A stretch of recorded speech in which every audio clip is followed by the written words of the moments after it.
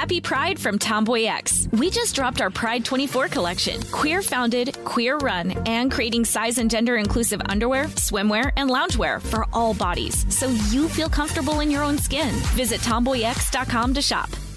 I'm Tracy from Stuff You Missed in History class. Are you a small business owner or even someone who dreams of entrepreneurship? Then check out Season 2 of Mind the Business, small business success stories from iHeart Podcasts and Intuit QuickBooks. Join hosts Austin Hankwitz and Janice Torres as they interview entrepreneurs sharing insights around starting and nurturing a small business. You won't want to miss these inspiring stories of entrepreneurship and discovering ways to business differently so you can too. When you think about the future, what kind of technology do you envision? Whatever the future holds, artificial intelligence will undoubtedly be at the heart of it all. Join Graham Class as he hosts Season 2 of Technically Speaking, an Intel podcast, and hear from the minds transforming healthcare, retail, entertainment, personal computing, and more with the help of AI. Tune in every other Tuesday and explore the latest technology that's changing our world today and creating a more accessible tomorrow. Listen to Technically Speaking, an Intel podcast on the iHeartRadio app, Apple Podcasts, or wherever you get your podcasts.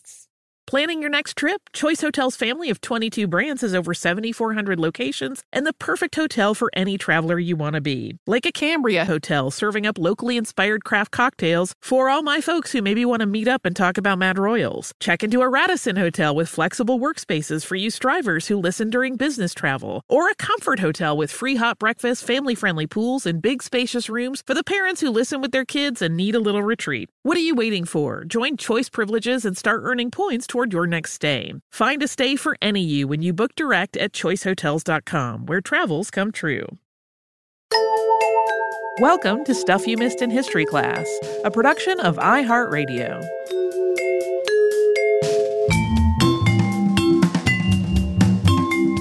Hello and welcome to the podcast. I'm Tracy V. Wilson. And I'm Holly Fry. We have done various episodes related to the environment on the show before. So things like the Donora smog and the Cuyahoga River fires and the London smog of 1952. We talked about extinctions in our 2018 episode on endlings and about invasive species in our episode on Australia's rabbit-proof fence, and then in more recent times in our episode on kudzu that came out not too long ago. While all of these topics are related to the environment and humans and industries' impacts on the environment, none of it's really about climate. I don't know that we've ever talked about the climate in terms of like the current climate crisis. We've talked about things like the year without a summer, which was a climactic phenomenon. Yeah, and we've talked about ways different scientists have measured various aspects of the climate a little bit. Yeah, some of that has come up in Unearthed. Yeah, not climate itself specifically. Yeah, and the warming of the climate in particular, which is an ongoing emergency, obviously. So today, we are going to remedy that. We're going to talk about Eunice Newton Foote. And in 1856, she became the first person to make a connection between the Earth's temperature and the concentration of carbon dioxide gas in the atmosphere. That credit, though, usually goes to John Tyndall, who made the same connection a few years later. Eunice Newton was born in Goshen, Connecticut on July 17th, 1819, and she was baptized on September 29th of that year. Her father's name was Isaac Newton Jr., which is a delightful coincidence considering Eunice's path in life. And her mother's name was Thirza, and Eunice was the 11th of their 12 children. Isaac, not a scientist or a philosopher, but a farmer. And although he seems to have been very successful at this, he also liked to invest in various business ventures. And these did not always work out. And by the time he died in 1835, he was deeply in debt. Sometime after Eunice was born, but well before her father's death, the family moved to East Bloomfield, New York. And that's where Eunice's parents would live for the rest of their lives.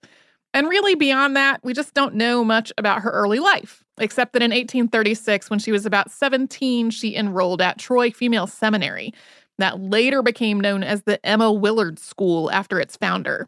It's possible that Eunice left journals, correspondence, or other personal accounts of her time in Troy or other times in her life But if she did, they have not been brought to light. So we don't really know much more about her time at the seminary than we do about her earlier life. But there are a couple of conclusions that we can draw. One is that her education there would have had a really strong foundation in science, and that's something that wasn't really typical for a women's school at the time. Emma Willard corresponded and collaborated with Amos Eaton, who was co-founder of the Rensselaer School, that's now Rensselaer Polytechnic Institute. That was about 7 miles or 11 kilometers away from Troy. Eaton was a natural scientist and an educational reformer, and his reforms included a focus on learning by doing rather than focusing on memorization. So Willard's curriculum for the women's seminary incorporated a lot of these ideas. So Eunice would not only have attended lectures on the scientists, she also would have learned about designing and conducting experiments as part of scientific study. It's also possible that Eunice's time at the seminary influenced a connection that would happen later in her life. Eunice was at the seminary from 1836 to 1838, and later on, she would live near and work with Elizabeth Cady Stanton, who graduated from Troy Female Seminary in 1832. So it is possible, but not really documented anywhere, that these two women felt a connection thanks to their having gone to the same school. On August 12th, 1841, when Eunice was 22, she married Elisha Foote, who was about 10 years older than she was. After their marriage, they moved to Seneca Falls, New York, also home to Elizabeth Cady Stanton. At one point, Elisha actually bought the home that's known today as the Elizabeth Cady Stanton house, although it doesn't look like the Footes ever lived in that house. Both of Eunice and Elisha's children were born in Seneca Falls, and those were Mary, who was born on July 21st of 1842, and Augusta, who was born October 24th, 1844. In 1848, while living in Seneca Falls, both Eunice and Elisha were involved with the women's rights movement and the Seneca Falls Convention. Eunice was one of the 5 women on the committee that was tasked with keeping the conference proceedings. She and Elisha also both signed the Declaration of Sentiments that was crafted during the convention. On most reproductions of that document, Eunice's signature is 5th, after Lucretia Mott, Harriet Cady Eaton, Margaret Pryor, and Elizabeth Cady Stanton. Again, we don't have a lot of personal remembrance of her, but all of this suggests that she was an active and involved participant in this phase of the women's rights movement in the United States. While living in Seneca Falls, Eunice became a member of the American Art Union, which worked to promote the creation and sale of American art. Elisha became district attorney for Seneca County and then a judge of the Court of Common Pleas. Eventually, the Footes moved from Seneca Falls to Saratoga Springs, New York. And regardless of where they lived, both Elisha and Eunice seem to have both been really interested in experiments and inventions. Their published work suggests that they set up laboratories in their homes where they did experimental work that they hoped would be worthy of publication. This includes the papers that were read at the American Association for the Advancement of Science meeting in 1856, which is where we are at chronologically in this story. But we're going to have a lengthier discussion of Eunice's scientific work later, so for now, we will move on to the rest of what we know about her life. In addition to their published scientific work, both Elisha and Eunice applied for and were granted multiple patents. Eunice's patents included one for a, quote, filling for soles of boots and shoes. This kept the boots and the shoes from squeaking. That patent was issued in 1860. Later, she developed a paper-making machine. According to a favorable write-up of this machine in the Boston Post in 1864, one Massachusetts paper maker that put this invention into use was saving $157 a day in materials, which would have been a significant amount in 1864. That same article suggested that wrapping and printing papers that were made using this method would cost 2 or 3 cents less per pound than other paper did. One of Elisha's specialties as an attorney was patent law, and he represented himself in legal disputes involving his patents. And since some of his patents were financially valuable, there were several of those. For example, one of his inventions was a device to regulate the draft of stoves, and a dispute over this patent led all the way to the U.S. Supreme Court in Silsby v. Foote. This was honestly too convoluted a case to be summed up in an episode that is not about Elisha or potentially even just that case, but a similar device already existed when Foote's patent was granted. But this case also just includes a ton of back and forth about who had been allowed to introduce what into evidence and how much money was owed to whom. It was a big tangle. Not really in the scope of today's show.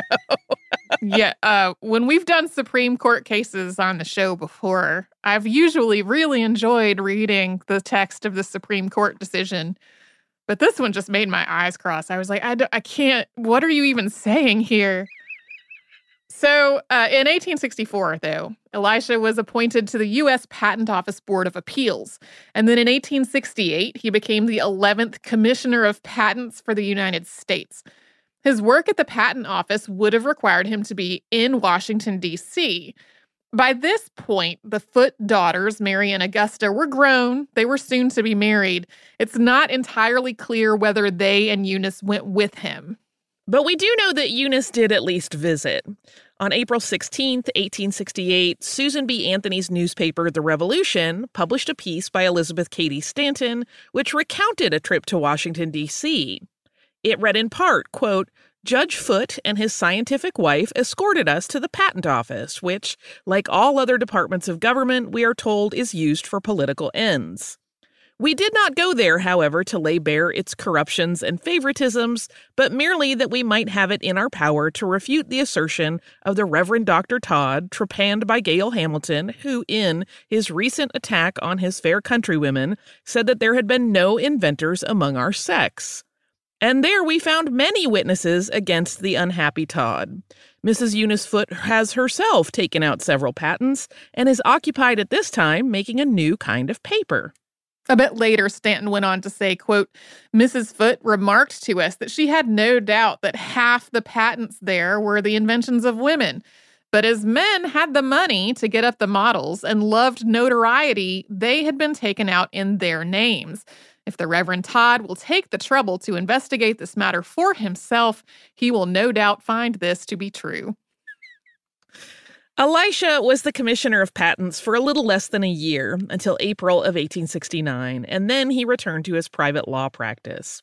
By the late 1870s, he and Eunice had moved to St. Louis to live with their daughter Mary, who had married John B. Henderson. Henderson had served as the U.S. Senator for Missouri from 1862 to 1869 and was co-author of the 13th Amendment to the U.S. Constitution, which outlawed slavery except as punishment for a crime. This is another one of those moments where not really having a lot of personal accounts about or from her means we don't know a lot of what was going on behind the scenes. So this whole stretch, has happened over a period of time that included the U.S. Civil War, and we just don't have a lot of information about anything in their lives related to that.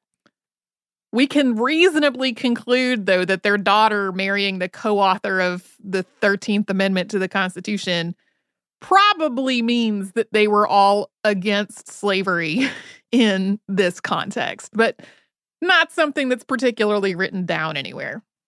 Yeah, one would hope, but as we know today, not everyone in a family feels the same way about things. And not everybody in New York or any of the other places they live was totally aligned on that, even though the states in question had outlawed slavery by the time the Civil War started.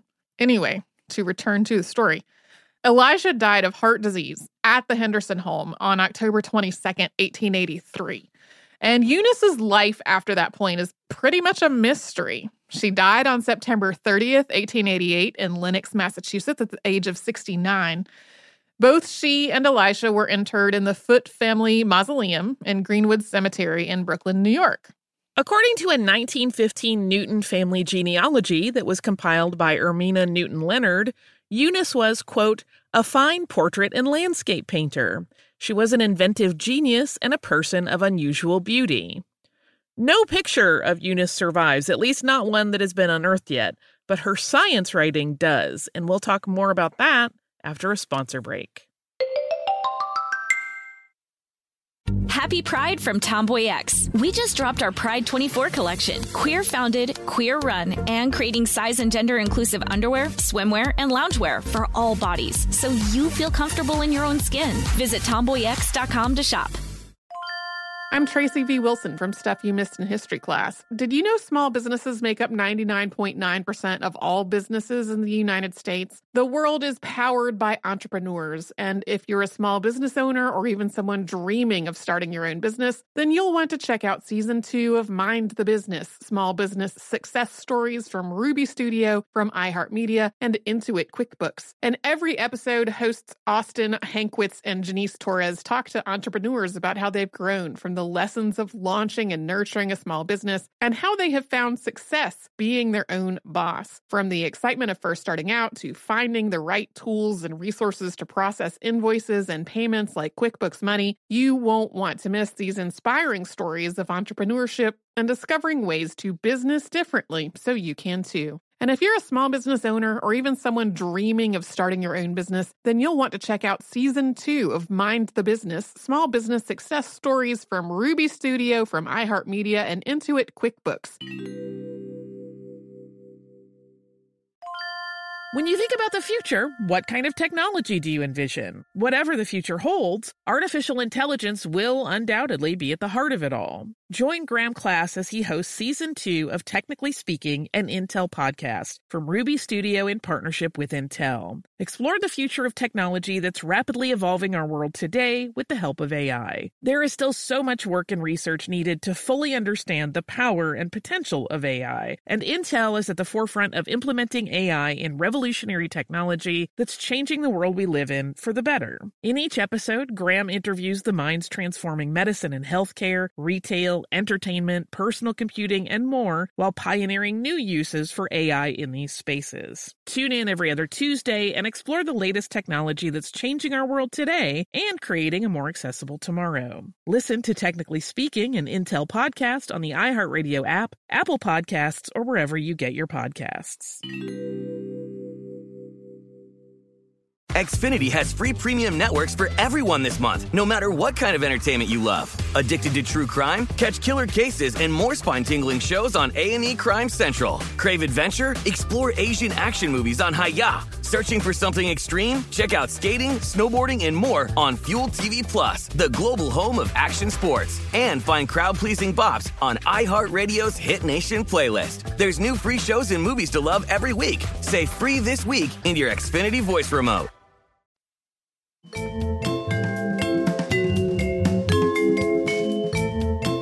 The American Association for the Advancement of Science was established in Boston in 1847, and it held its first meeting in Philadelphia in 1848.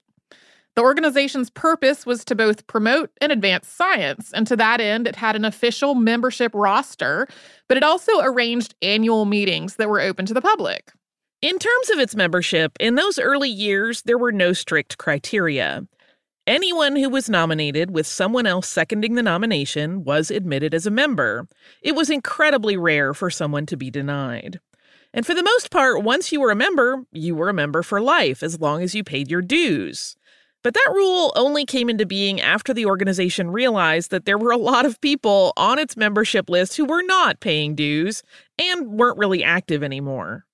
It was one of those moments where people were looking at the membership list like, who are these people? Are they even still alive? Don't really know. Elisha Foote was elected to the American Association for the Advancement of Science at its 10th meeting, which was held in Albany, New York in August of 1856. And at that meeting, he also read a paper that he had written, which was titled On the Heat of the Sun's Rays. According to the program, he was to read his paper on Friday, August 22nd, but some accounts place it as happening on the 23rd. Eunice's paper is listed in the program immediately after Elisha's, with a note that it was to be read by Professor Henry. That was Professor Joseph Henry, who was the first secretary of the Smithsonian Institution and a past president of the AAAS. Although the program that was printed ahead of the meeting shows both of the Foote's papers with the same title, when Eunice's was printed later, it was with the title Circumstances Affecting the Heat of the Sun's Rays. So, side note here, for reasons that are not clear to me at all, neither Elisha's nor Eunice's papers was printed in the proceedings of this 1856 AAAS meeting.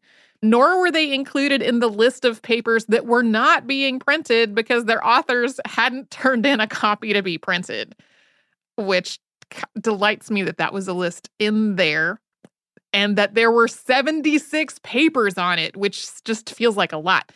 It's tricky to tell how that number of 76 papers compares to the total number of papers that were read, though, because in the program, some of the papers were read more than once. So I tried to figure that out to be like, okay, how many people read a paper and didn't turn in a copy of the paper? And then I was like, I'm going to have to print all this thing out and cross off duplicates, and that's just not happening today. So both these papers, though, were later printed in volume 22 of the American Journal of Science and Arts. That was in November of 1856. Each of the papers was noted as having been read at the AAAS meeting. So it's just kind of a mystery exactly what went on in terms of the proceedings. Given their similar subject matter and some common elements in their methods, it's likely that Elisha and Eunice collaborated with one another on their experiments and their papers. Elisha's used a variety of setups to compare the ambient temperature to the temperature that the thermometer recorded when it was placed in the sun, measuring what he called the, quote, relative heat of the sun's rays, which got stronger when the ambient temperature was hotter. He also did the same experiment using a burning glass to focus the sun's rays. Eunice's experiment looked at how the heat of the sun affected different gases. In her words, quote, the experiments were made with an air pump and 2 cylindrical receivers of the same size, about 4 inches in diameter and 30 in length. In each were placed 2 thermometers, and the air was exhausted from one and condensed in the other. After both had acquired the same temperature, they were placed in the sun side by side. And while the action of the sun's rays rose to 110 degrees in the condensed tube, it attained only 88 degrees in the other. She concluded in this part of the paper that, quote, this circumstance must affect the power of the sun's rays in different places and contribute to their feeble action on the summits of lofty mountains. She doesn't specify what these cylinders were made of, but they were presumably glass. Eunice repeated the same experiment using air that had been saturated with moisture in one tube and air that had been dried with calcium chloride in the other. And she found that when the cylinders were placed in the sun, the air that was full of water vapor got hotter than the dry air did. And third, she repeated the same experiment with common air in one tube and carbonic acid gas, which was the term used at the time for carbon dioxide, in the other. She wrote, quote, the highest effect of the sun's rays I have found to be in carbonic acid gas. She also noted that, quote, the receiver containing the gas became itself much heated, very sensibly more so than the other, and on being removed, it was many times as long in cooling. Foote concluded by saying of the carbonic acid gas, quote, an atmosphere of that gas would give to our Earth a high temperature. And if, as some suppose, at one period of its history the air had mixed with it a larger proportion than at present, an increased temperature from its own action, as well as from increased weight, must have necessarily resulted. On comparing the sun's heat in different gases, I found it to be in hydrogen gas 104 degrees, in common air 106 degrees, in oxygen gas 108 degrees, and in carbonic acid gas 125 degrees. The significance of this wasn't really understood at the time, but this makes Eunice Newton Foote the first person to connect carbon dioxide and water vapor, which we know today as greenhouse gases, to the Earth's climate and the possibility of a warmer planet. There are a lot of sources that say that Eunice was prohibited from reading this paper at the AAAS meeting because she was a woman, and that's why Joseph Henry read it on her behalf. And there were definitely men in the AAAS who did not think women belonged there. But the association did allow women as members. The first woman to be elected was astronomer Maria Mitchell in 1850. Entomologist Margaretta Morris was elected that same year. AAAS meetings were open to the public, and the AAAS had issued an open invitation for women to attend its first meeting in 1848. And women frequently did attend, although, again, there were certainly men in the AAAS who considered women more like companions and ornaments for the male membership than participants, like active participants with knowledge and interests of their own. Eunice was not a member of the AAAS, but non-members also presented papers at every AAAS meeting between 1848 and 1860. Strangely, AAAS records of non-member activity don't record any non-members presenting in 1856. That may be because Joseph Henry read Eunice's paper for her, or because she was considered to be covered under her husband's membership. That list also assumes the non-members in question are men. So it also wasn't unheard of for people's papers to be read by someone other than the author themselves. At that 1856 meeting, Arthur Schott's paper on the geology of the lower Rio Bravo was read by topographical engineer W.H. Emery, who was a major in the U.S. Army. Emery also read Marine T.W. Chandler's On the Meteorological Phenomena Observed at Various Points on the Boundary Survey. And the reasons for Emery reading these two papers in proxy for someone else, that's not really noted anywhere. So it's possible that the organizers of the AAAS meeting in 1856 prevented Eunice from reading her own paper because she was a woman. But if that is the case, it's just not documented anywhere. And the ongoing involvement of women in the AAAS at this point suggests that there may have been some other explanation. Foote is the only woman known to have presented a paper that year, even though it was presented by proxy. And as a note on that proxy, Joseph Henry was extremely prominent and well-respected in the scientific community. So it's also possible that his reading of the paper was intended as an honor. He also seems to have felt compelled to make some remarks on the subject of women's roles in science. Although there's no word-for-word transcript of what these remarks were anywhere, they were summarized in an 1857 volume that was edited by David A. Wells. And this was titled, we have a long title, which everyone knows we love, Annual of Scientific Discovery, or Yearbook of Facts in Science and Art for 1857, exhibiting the most important discoveries and improvements in mechanics, useful arts, natural philosophy, chemistry, astronomy, meteorology, zoology, botany, mineralogy, geology, geography, antiquities, etc., together with a list of recent scientific publications, a classified list of patents, obituaries of eminent scientific men, notes on the progress of science during the year 1856, etc. That's a zippy one. It just rolls off the tongue. I got almost to the end of the list of subjects before I had to take a breath. Before summarizing the content of Foote's paper, Wells characterized Henry's comments this way, quote, Professor Henry then read a paper by Mrs. Eunice Foote, prefacing it with a few words to the effect that science was of no country and of no sex. The sphere of woman embraces not only the beautiful and the useful, but the true.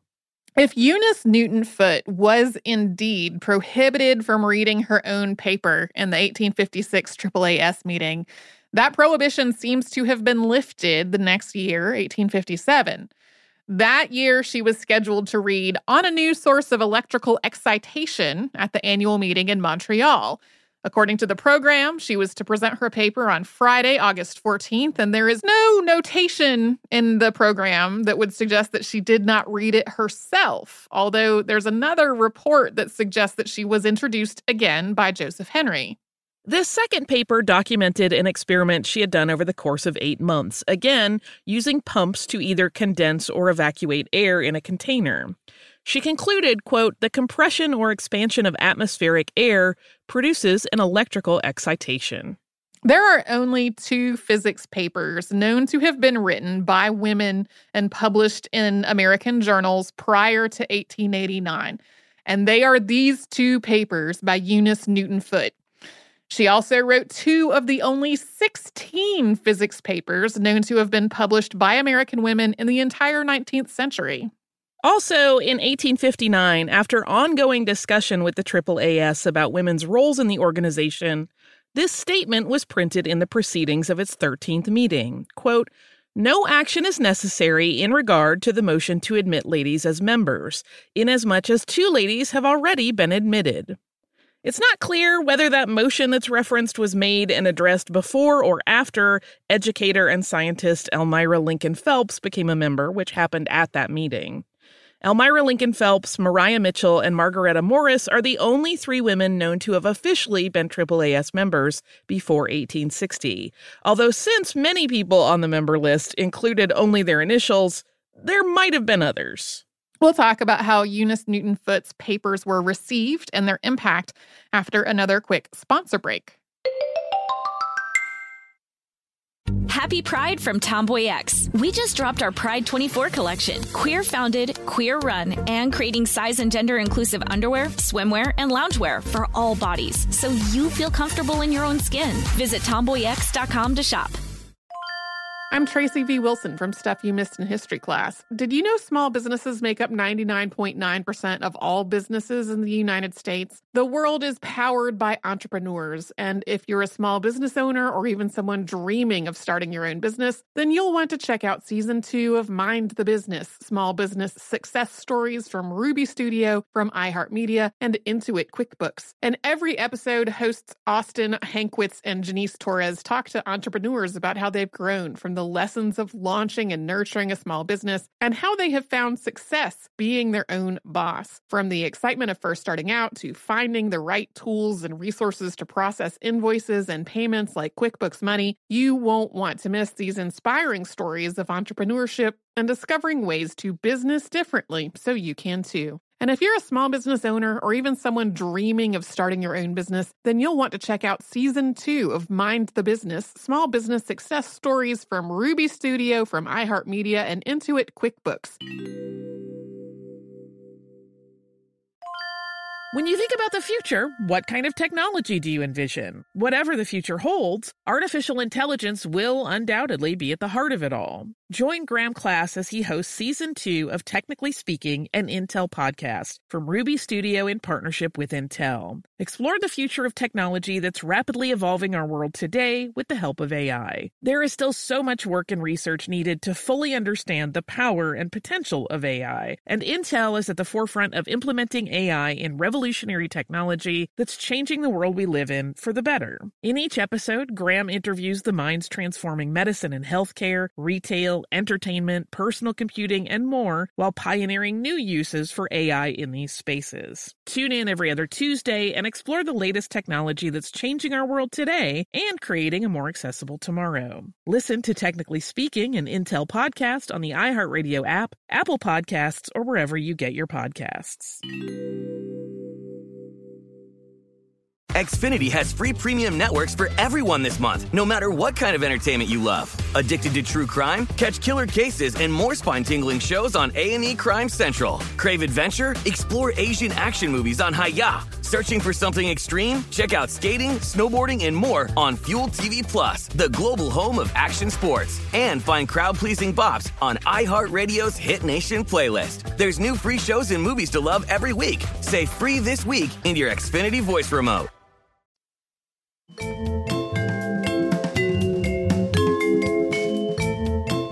After Joseph Henry read Eunice Newton Foote's paper at the 1856 meeting of the AAAS, it got some attention in both the United States and Europe, in both popular and scientific journals.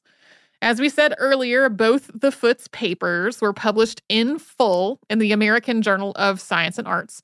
And David A. Wells' Annual of Scientific Discovery paraphrased both of their papers, as well as Henry's introductory remarks of Eunice's paper. Even though Eunice's paper is much shorter than her husband's, his synopsis of Eunice's is a little longer than the one of her husband's is.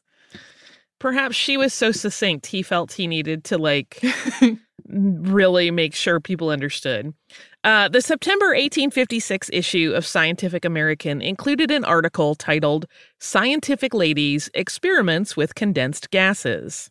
It commented on women's participation in science, reading in part, quote, "Owing to the nature of women's duties, few of them have had the leisure or the opportunities to pursue science experimentally, but those of them who have had the taste and the opportunity to do so have shown as much power and ability to investigate and observe correctly as men."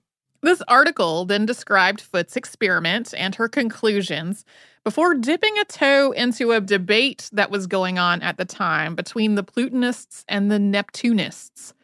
Briefly, Plutonists argued that the Earth had previously been molten and that rocks were formed through volcanic activity, while Neptunists argued that rocks had formed from sediment in the oceans. Now, neither of these two ideas was totally right, and neither one was totally wrong.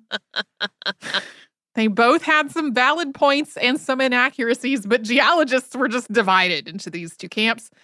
The author of this Scientific American article contended that Foote's experiments provided, quote, a more rational cause for, quote, ancient great atmospheric heat than the idea of the Earth having previously been a fiery ball.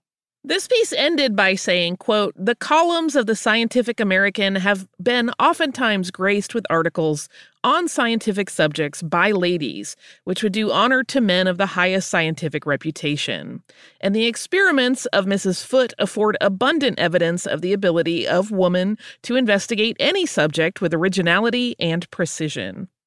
The October 1856 edition of United States Magazine was overall not as flattering as that was.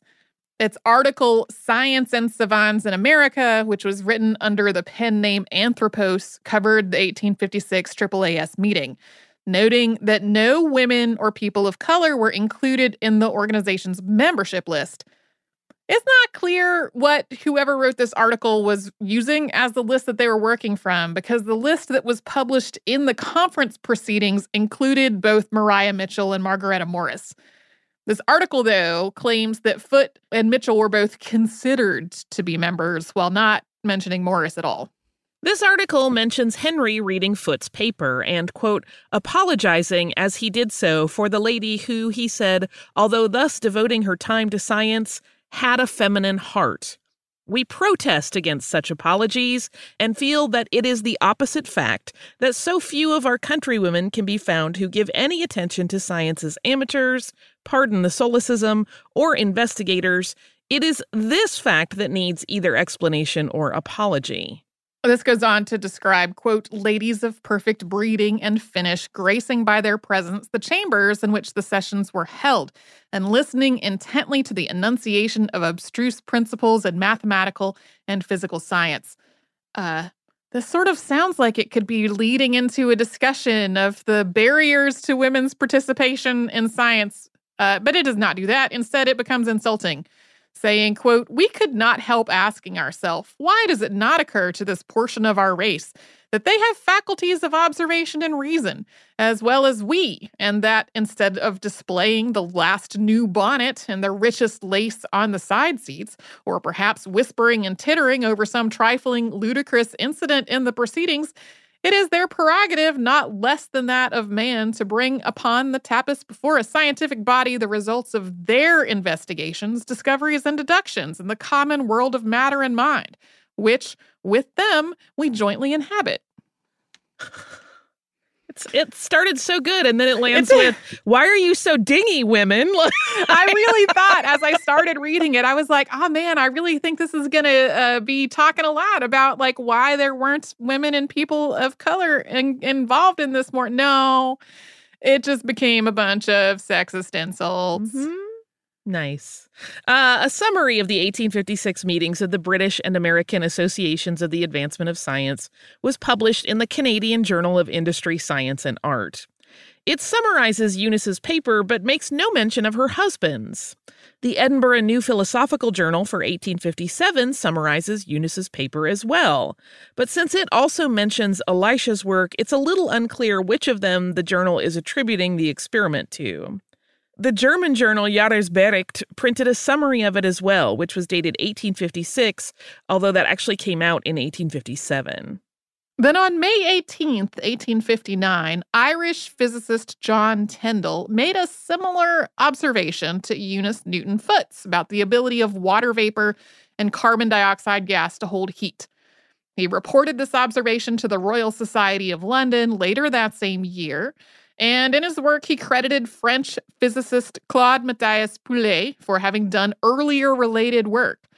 And there's been some discussion about whether Tyndall knew about Eunice Newton Foote's work and disregarded it because of her sex.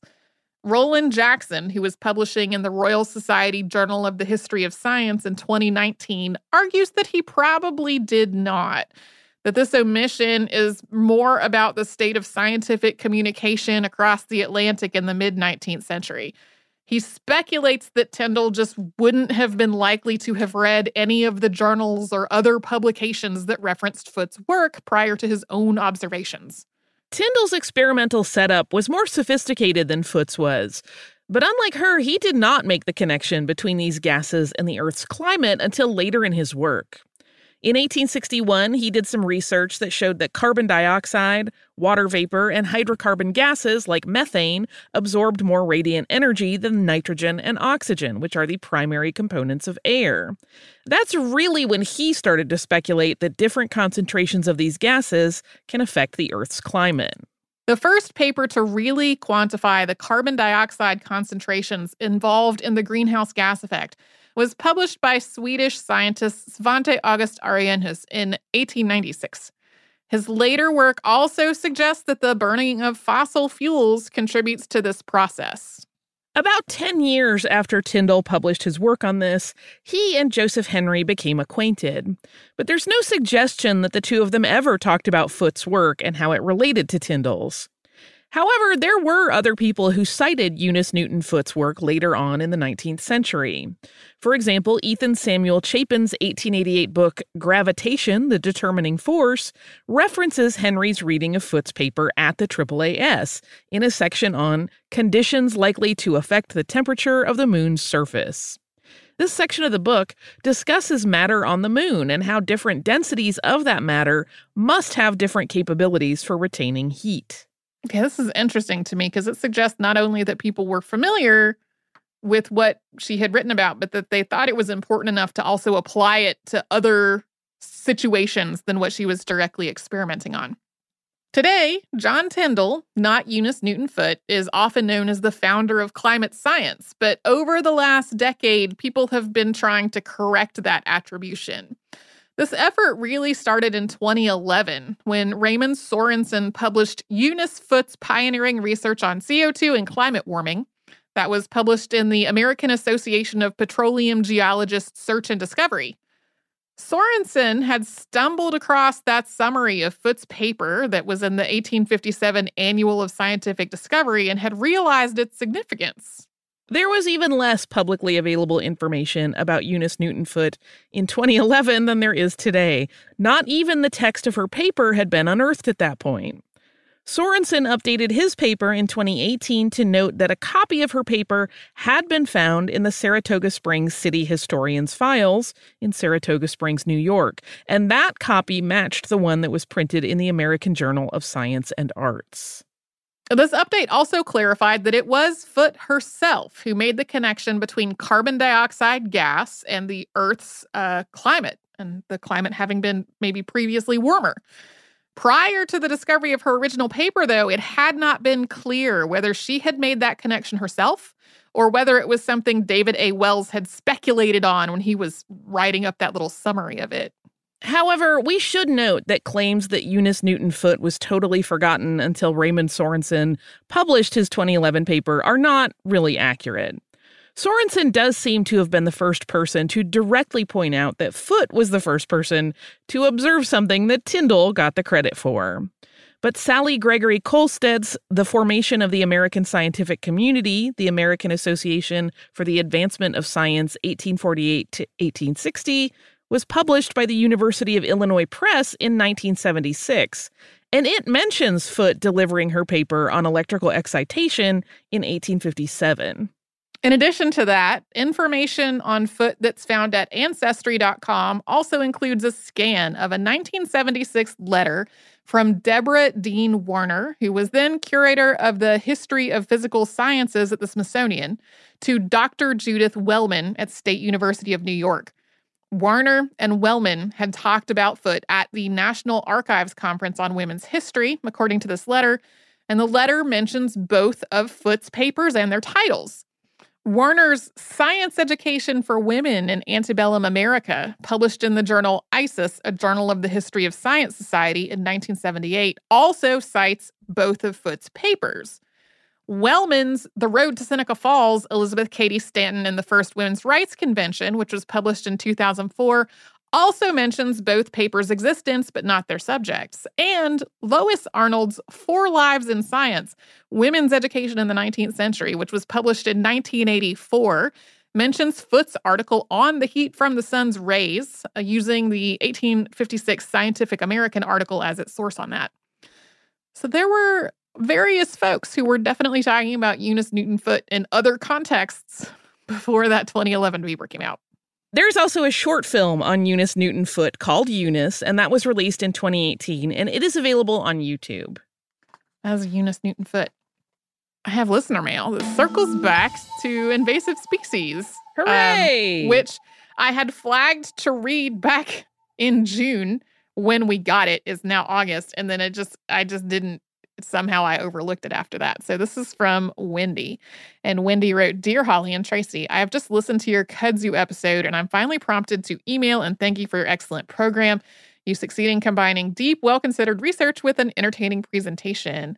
The kudzu episode reminded me of the prickly pear story, which my mother used to tell me as a child. She grew up in the 1920s in Queensland, Australia, where the prickly pear cactus had become an invasive pest on farmland. She said it was introduced earlier to start a cochineal industry, since the cochineal insect, which is used to make red dye, lives on prickly pear plants. But it got out of hand. In the 1920s, the moth Cactoblastus cactorum was introduced to Australia as a biological control, since its larvae eat the prickly pear. It was pretty successful, and now there are very few prickly pear plants seen in rural areas, although there were still a lot when I was a child in the 50s. My mother was a home science teacher. She gave me her fruit preserving recipe book from the 1930s, which has a recipe for prickly pear jelly. It starts with, quote, take 4 dozen nice ripe prickly pears and put them in boiling water to soften the prickles. Then take a knife and scrape them all off, cut into pieces and boil. After that, it's like a normal jelly recipe, straining the juice from the pulp, adding sugar and boiling. Sounds like a lot of work. Thank you for your program. I'm a great fan of history and never miss an episode, Wendy." Thank you so much, Wendy, for this note. We have talked a little bit about cochineal in earlier episodes about things like dyes and colors. And I don't think I realized that the efforts to introduce plants that cochineal could live on had led to invasive species problems. It's not entirely surprising because that does happen when you introduce species to places they don't normally live sometimes. So thank you again for your notes. If anyone would like to write to us about this or any other podcast, we're at historypodcast@iheartradio.com. And we're also all over social media at Missed in History. That's where you'll find our Facebook, Twitter, Pinterest, and Instagram. And you can subscribe to our show on the iHeartRadio app and anywhere else you like to get your podcasts.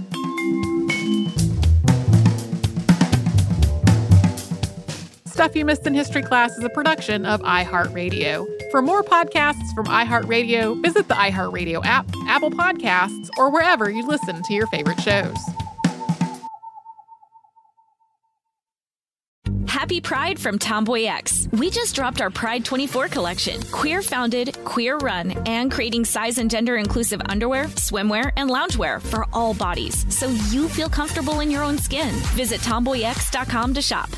Xfinity has free premium networks for everyone this month, no matter what kind of entertainment you love. Addicted to true crime? Catch killer cases and more spine-tingling shows on A&E Crime Central. Crave adventure? Explore Asian action movies on Hi-Ya. Searching for something extreme? Check out skating, snowboarding, and more on Fuel TV Plus, the global home of action sports. And find crowd-pleasing bops on iHeartRadio's Hit Nation playlist. There's new free shows and movies to love every week. Say free this week in your Xfinity voice remote.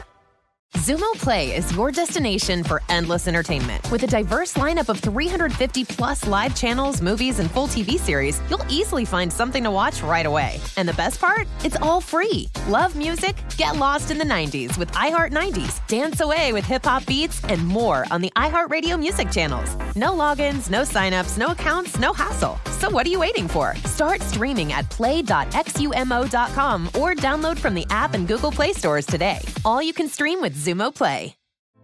Hey girlfriends, it's me, Carol Fisher, back with another season of the global #1 podcast, The Girlfriends. Last time we investigated the murder of Gail Katz. This time, we're uncovering the identity of the woman who was buried in Gail's grave for a decade before she disappeared. Join me and the rest of the club as we tell her story. Listen to Season 2 of The Girlfriends, Our Lost Sister on the iHeartRadio app, Apple Podcasts, or wherever you get your podcasts.